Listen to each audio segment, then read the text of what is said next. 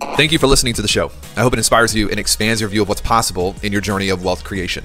My hope is that through repeated exposure to the ideas and the guests you will find here, your view of finance will change for the better. With that said, there's an important caveat that must be stated. The opinions you will hear on this show are just that, opinions. Please don't misconstrue any of what you're about to hear as legitimate financial advice. Do your own research and don't take anything at face value. Understand that everything you hear on this show is someone else's experience that may or may not work for you. I don't know you, I don't know your situation, so I can't tell you what to do, but I can tell you that the one goal of this podcast is to make you richer, wealthier, and ultimately more fulfilled as a human. I'm glad you're here. Please rate it, review it, share it with the people in your world that matter, and without further ado, enjoy the show.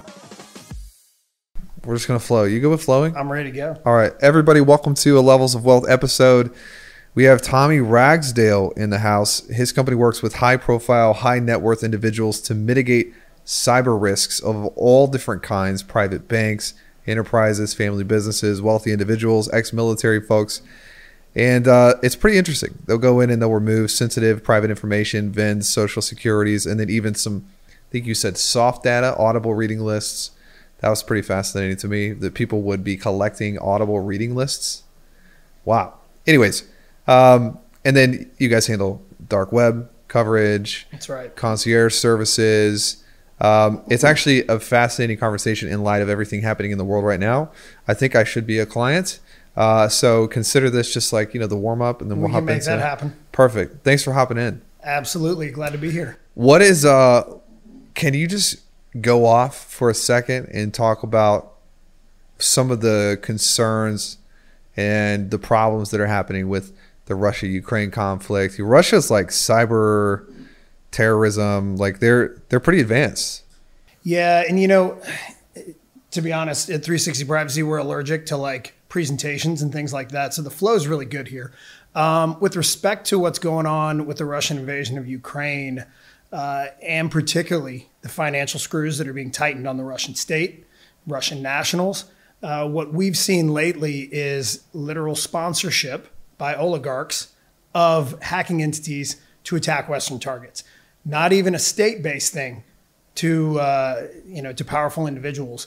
So we've seen a significant uptick in activity in the last 10-ish days or so. So do you track that when there's hack attempts? We certainly keep track of it through a number of sources, both open source data that comes out of the federal government and as well as some of the more closed sources that we track and monitor. Don't you feel like that's more of a legitimate threat inside of like, obviously Russia, their military is, they're a superpower, but I feel like the cyber terrorism is more of a legitimate threat from that country than even a kinetic war.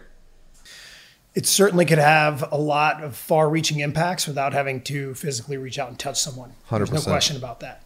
Yeah. Did you see that? I think this was yesterday. Putin authorized debt repayment to be able to be paid through the ruble, which is like him. It's their first financial retaliation. It's like, okay, if you devalue our currency, we're going to pay you back via the currency devaluing. It's a weird time, man. From I'm sure it's a fascinating time for you guys to be in business, but it's a weird time just looking at the state of the global currency market and global financial system. We really have kind of a commodity-backed currency in the East that's going to be devaluing like the petrodollar and the euro dollar. Do you get involved in any of the global macroeconomics, or do you stay kind of tightly narrowed in on your lane of just security? Generally that's outside of our scope, but it absolutely affects our clients, right? Especially, when we have multi-generational families that have domestic and international business interests, they're going to be affected by that, and they're going to become targets of a greater profile when things like that, when those sands shift, without a doubt. Is it just they find out how much money somebody has and then go after them? Sure. I mean, there's so much information out there these days that people can find out, who's doing transactions, business transactions, who is making acquisitions that previously wouldn't have been very much publicized information. There's so much of that out there. And now you've just got an entire and I'm using this term loosely, but an army of people that are just out there looking for it. And they can touch them from wherever they are in the world at this point. Okay, this is fascinating to me, and I have like a lot of questions. When somebody's going after, like if you have a guy that's sponsored by an oligarch to go after people in the West, are they going after bank accounts? Are they doing like identity fraud? Is it all of the above, or is there one that's like more potent or popular that you see than the rest? It's a little bit of all the above. And I say that because where our sweet spot sits is dealing with the data brokerage ecosystem. Are you familiar with personal data brokerage ecosystem? No. You've probably come across websites like whitepages.com before, right? And you can look up people's profiles. Well, there are several hundred of those types of websites out there that offer access to their databases. And today, the number changes on an ongoing basis, but I think today we remove data from about 325 of those data brokerage sites. And if I'm a bad actor and I have a specific target, I'm going to go look up their profile on those websites. And the depth of information there enables me to go after a lot of different things. It enables me to attempt identity theft. It enables me to compromise most accounts, particularly if I have skills and ability in the dark web, but those things are open web types of resources for bad actors. So we see that information leveraged for all kinds of attacks. Like what, are you at liberty to share like some of those attacks and how they affected the person that was being attacked? Yeah. You know, I'll tell our founding story. You know, we have a couple of angel investors that were involved in the early compromise that started this all. And it was a country music singer who had some accounts compromised, email, bank accounts, Verizon accounts, social media.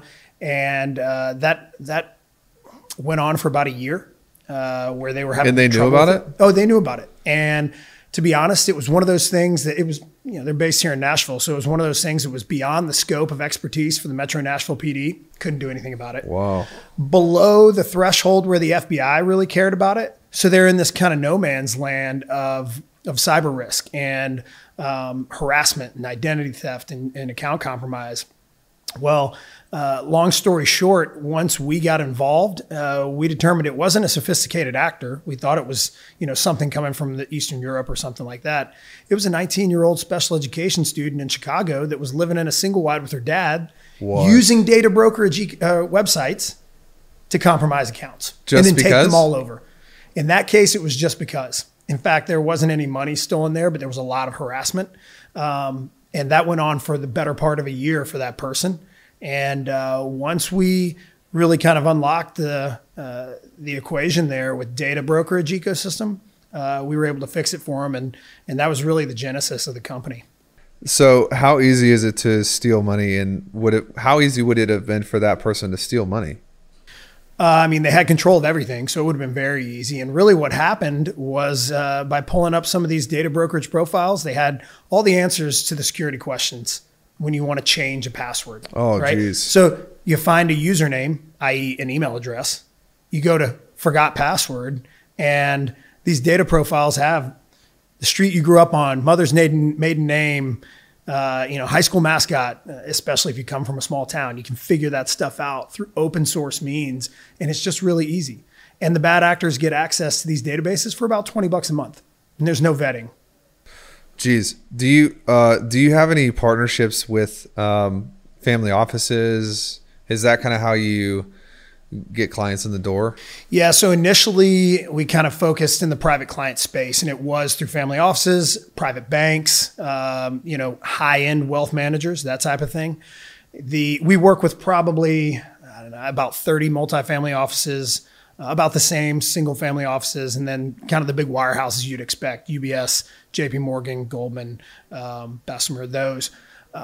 In the last several months, we've added another kind of arm of what we do into the enterprise because C-suites are just as vulnerable as you and me, and you're also an avenue of attack into your company if you're a C-suite. Yeah. So we've got a private client side and an enterprise side. The other way we partner is through boutique security firms that are doing executive protection, right? If they become aware that their client has the vulnerability of personal data that exists, then they kind of have a responsibility to address it, and we fit nicely into their service offering. Nice. Do you charge a percentage of net worth, or do you flat fee? Or we do flat fee annual subscriptions. We keep it as pretty straightforward as possible. Nice. Is there an example of anything that's happened with one of your clients that you just took forever to fix, or like had to hunt down? Like how smart are these guys? The first one you thought was like Eastern Europe. Like, what's the baddest one you've had to deal with? I think it's really hard to pin down. There's some remediation we're doing. Most of what we're doing is preemptive. I'm taking this information down so you don't have an issue in the first place. Now, we do have cases where we have clients or prospects come to us and say, hey, I just got notified that by my bank or somebody like that my social security number was found on the dark web. Okay, we can help you out with that. We can walk through some of the dark web remediation there for you. Dark web's a hard place to get stuff out of. Where we really create value for our clients is keeping it from getting to the open web, or once it gets to the open web, playing the whack-a-mole game to keep it out of the hands of, an opportunistic bad actor. Can you break down like the dark web? Because I think I've already heard of it, but I don't exactly know what it is. From a general definition perspective, it's that part of the web that's not indexed by search engines, right? It also requires special tools to access. So not just your normal Chrome browser or Edge or something like that. So those two pieces are both part of it. Where it's relevant to what we do are a lot of the criminal marketplaces that are out there reselling data, a lot of the other nefarious things you hear about that might not necessarily be directly tied to our services, but are also really bad because these parts of the internet are hard to access and the identity of the bad actors is hard to verify. Aren't there different versions of the web? Like, doesn't the government have its own, internet? Sure. Yeah. Or they're just two, or like how many different, like how is the infrastructure actually set up? Well, when you talk about, the technical nature of the internet, I've probably got some better people on my team that could answer it more succinctly, but they're all using a lot of the same protocols. It's just a matter of access and authentication for that access to certain networks. Dark web certainly falls into that bucket. Yeah. So essentially the dark web is just a place you have to have special tools or protocols to access, and it's not indexed by the search engines, and it is more difficult to clean up or steward information once it gets onto the dark web. It's very difficult. The reason that it is the way it is to keep that stuff hard to ascertain. One thing, though, that we like to point out to our clients and prospects is, yes, your information being on the dark web, your access credentials being on the dark web is not a good thing. We're going to help you clean that up as much as possible. But there is a fixed small number of actors on the dark web. Your personal data is all over the open web, and everyone's on the open web. Got it. That's what we try to articulate as best we can to our clients. In fact, we don't let clients enroll in any service that doesn't include our PII deletion off the open web. Gotcha. How difficult is it to, well, let me ask you this first. With Web3, crypto, you guys don't have anything in crypto right now, right? So we don't have anything internally. We're looking at some partnerships, but people who have significant holdings in crypto are big targets, and we don't see any difference between those people in the data brokerage ecosystem and anybody else, meaning they are just as exposed. And that is a really good way to get access to wallets and to get access to hardware wallets, because I know where you live. Even though you bought your house in a blind trust, the data brokerage ecosystem still figures it out. Really? Yeah. If somebody wanted to find something else out about somebody, couldn't they just figure it out though? What do you mean? If they wanted it bad enough, isn't there a way to figure out almost anything? Or can you truly like there's lock probably it up? some truth to that, right? And part of the security game is making a target as hard of a target as possible so that the bad actor goes to an easier target. For sure. Because I feel like, wouldn't it make sense? This is why it's like, man, it's just better to be a good person, I think, just to avoid you kind of like enemies in general, which is not always, it's not always going to be possible. One of my concerns though with just like even talking about politics and getting into that world is everybody's so angry that it's just like, I don't want somebody to show up at my house. Yeah. So that's something you could come in and just be like, we eliminate anybody's ability to find you. That's the tricky thing about personal data on the web. It's what we call convergence, meaning you have a risk in the digital world where someone can hack you or identity theft you. You have a risk in the physical world. Your personal data links the two. And that's what the industry refers to as convergence, and we really mitigate that risk for our clients. How long do you think until the risks are significantly mitigated with wallets, Bitcoin, Ethereum? Like, we're pretty new in all of this. Do you think we're a long ways away from that being considered safe? I don't. I can be thoughtful about how I answer this. The weakest link in any ecosystem like that is the human. So as long as there's a human involved, there's a weakness in the ecosystem. Yeah. We can try to cover up those weaknesses as much as we can, but that's why phishing attempts work. That's why phishing attempts are so prevalent, because I'm using human weakness. That's why when we talk to our prospects or clients about your VIN number being available and they say, I don't know why that's a big deal, and we call their dealership, pretend that we're their executive assistant, get a new set of keys made for a specific VIN number and sent to an address that we determine, it's human engineering. It's human weakness enabled by information. Yeah, 100%. So you haven't ever done that, but I'm sure that you've heard horror stories of that happening. We've talked about how it can be done. Yeah. Yeah. Yeah. And it does happen for sure. Mm-hmm. Okay. Gotcha. So I need to become a client today. Yeah. That's the first thing. Did you see that Google bought Mandiant?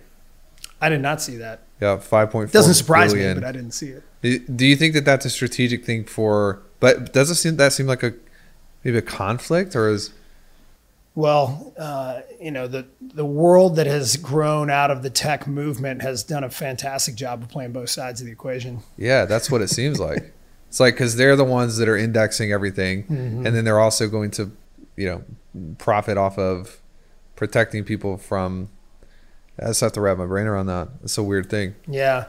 I liken it to when, you hear Apple executives talk about how they don't let their kids use their devices. Yeah. Because they know how they're manufactured, right? And how they manipulate for addiction. The human. Yeah. So I liken it to that. Are you following everything that is happening with, MasterCard and Visa pulled out of Russia, and now there's a Chinese bank that's going into Russia? How advanced is China on the cyber side? It's a good question. We haven't been, we're aware that those things are happening. It's somewhat out of scope for our line of services. We don't, whether an attack is coming from China or coming from down the road, for us, it's a matter of data exposure. And if the Chinese state is coming after you, you've got a problem. If opportunistic actors are coming after you, there's a lot of things that can be done about it. So there is a level of sophistication where it's like, if a government's coming at you, it's just well, the NSA is not going to protect you if the CCP is coming after you, or if the Russian state is coming after you. I mean, that you've really put a target on yourself somehow. They're just going to get out of the way. What's that? They're just going to get out of the way. No, what I'm saying is, that even our government falls victim to those attacks. Yeah. So how much of data? How much of this is a risk of like data being manufactured or created? Because man, when you see like for a while, like I remember when the pictures of Bezos leaked, I was like, oh, they're probably fake, because that's just like how it works.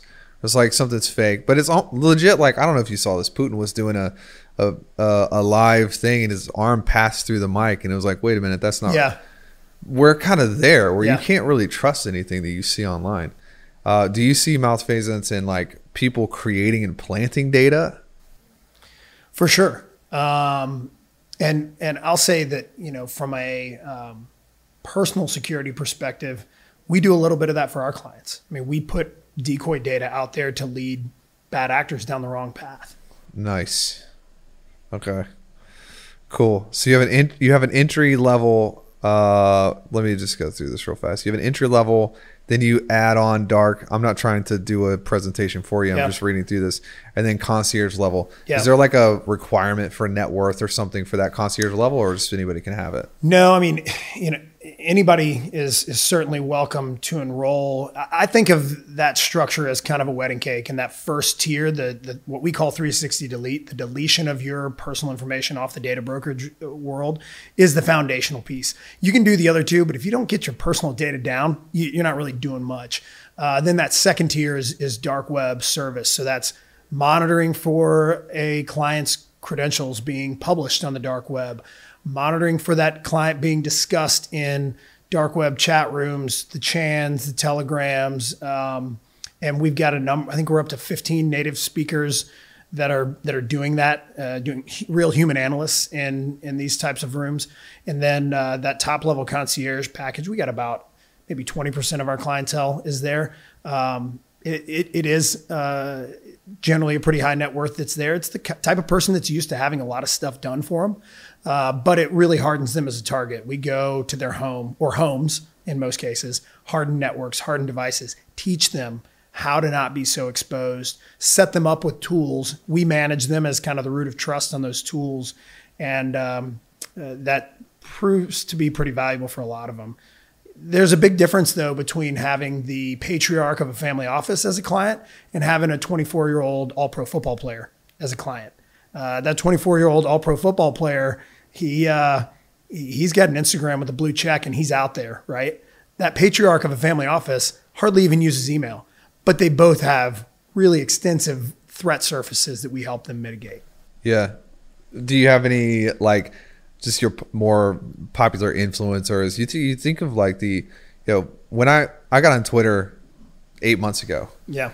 And it blew my mind because I was like, first of all, everything hits Twitter first. I feel like I've been so dumb for so long because I haven't been on Twitter, right?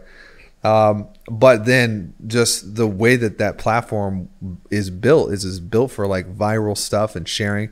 I got up to like 7 or 8 million impressions a month within 3 or 4 months. I was like, this is, you see Gary Vaynerchuk and some of these bigger guys who are constantly out there. They're posting pictures. It's like, I remember somebody came to the offices here, and I won't say his name, but he took a picture, almost posted it, but he realized that the address was on it. He would have doxed us. So we ended up kind of photoshopping it out. I feel like it's going to be more and more important for people as the world it seems like the world's getting better, but almost more hostile in certain lanes. What are you actually doing for that 24-year-old football player to like make sure that he doesn't get doxxed or something? Yeah. So do you tell him what not to say as well? Like, do you help him? We try. We can't make them do anything, right? But we can certainly advise them. And my team's full of former Green Beret, NSA, and CIA guys. A 24-year-old all-pro football player has a pretty big profile, but he also thinks a lot of someone like that. So they generally take the advice. The world of influencers is really interesting, and we do have a number of influencer clients. They're in a spot where they have to put themselves out there. That's literally how they make their money.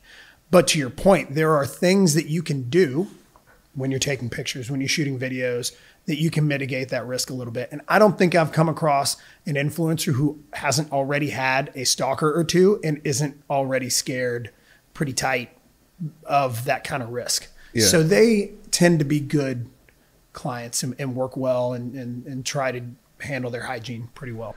Do you feel like this might be, if by the way, if I ask you anything that's outside of you, like I'm not comfortable answering this, just tell me.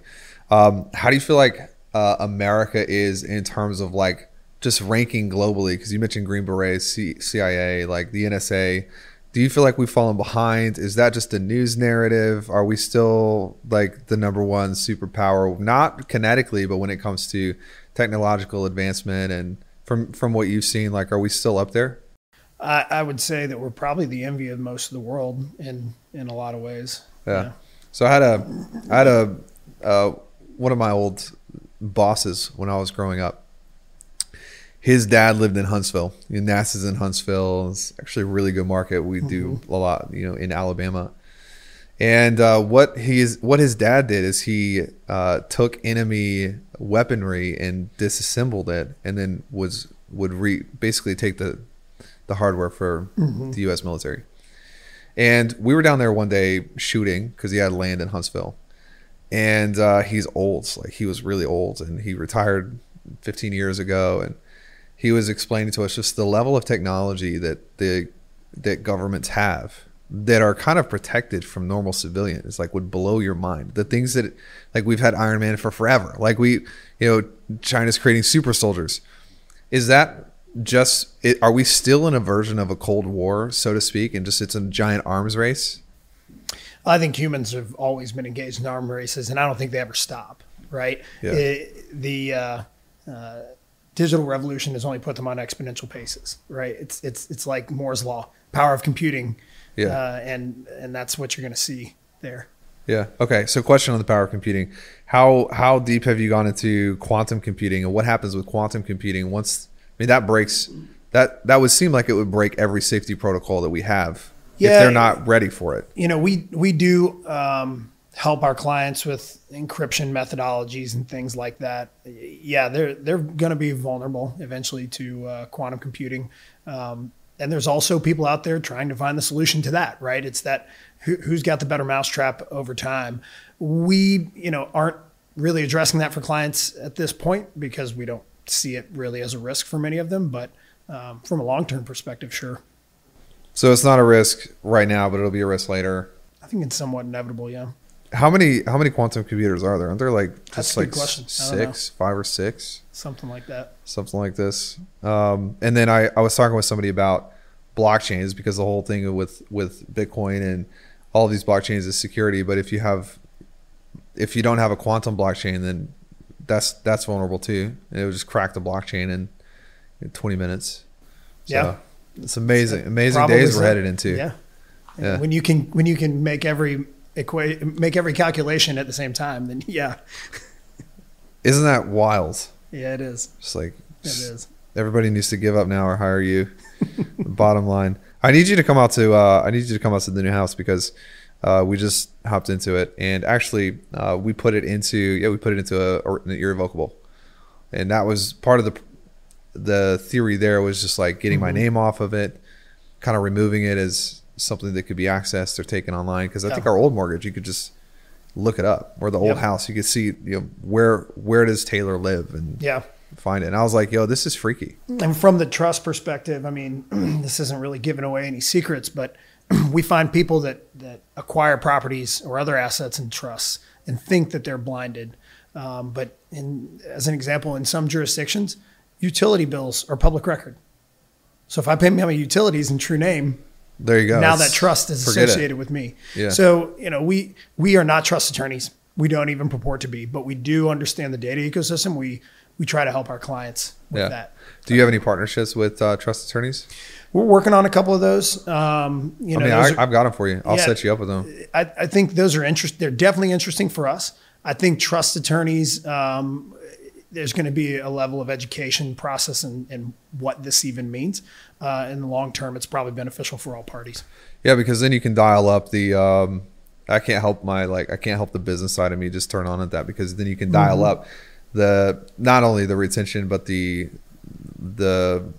reduce the exposure even further, because you guys are handling the digital side, the cyber side. But there's probably some good partnerships with family offices that can handle the trust and the estate and all of that. I'll connect you if you're interested. Absolutely. So what else do I need to ask you? This stuff is fascinating to me. I just want to, sometimes I go conspiratorial and I just want to know if everybody got into a war, who would win, but that's not really, there's no utility in that. We hit a lot of good stuff, but the thing you mentioned at the very beginning that we hadn't really talked about is the soft stuff. Yes. So And it's really not, it's not that mind blowing once you think about it. But at first you're kind of like, wait, why is that even relevant? And what we're referring to is in some of the data brokerage world, they're selling the things you already pointed out: names, addresses, socials, VIN numbers, phone numbers, et cetera. But we deal with over 320 of these sites, and they all kind of focus on different things. And we've started to come across sites that are scraping the bigger sites, the marketplaces like Amazon. And we find that for most people, the default setting on their wish list is public. And if a data brokerage is scraping that site and has it associated with a person, they'll just screenshot it and put it on a profile. We don't really know why, other than the fact that their business model incents them to publish as much data as possible because it's valuable for the click. Meaning more people are going to go click on it, especially if it's a high profile person, and consume that data. We've had a number of clients who, one in particular, was about to do an IPO. He's a young CEO, founder. I think his IPO was valued at about $3 billion. His Audible reading list was scraped and published on one of these sites. And he had some not illegal, but maybe some questionable titles that had been on there for years that he'd forgotten about, that if a bad actor wanted to, could have tanked the IPO from a reputational perspective.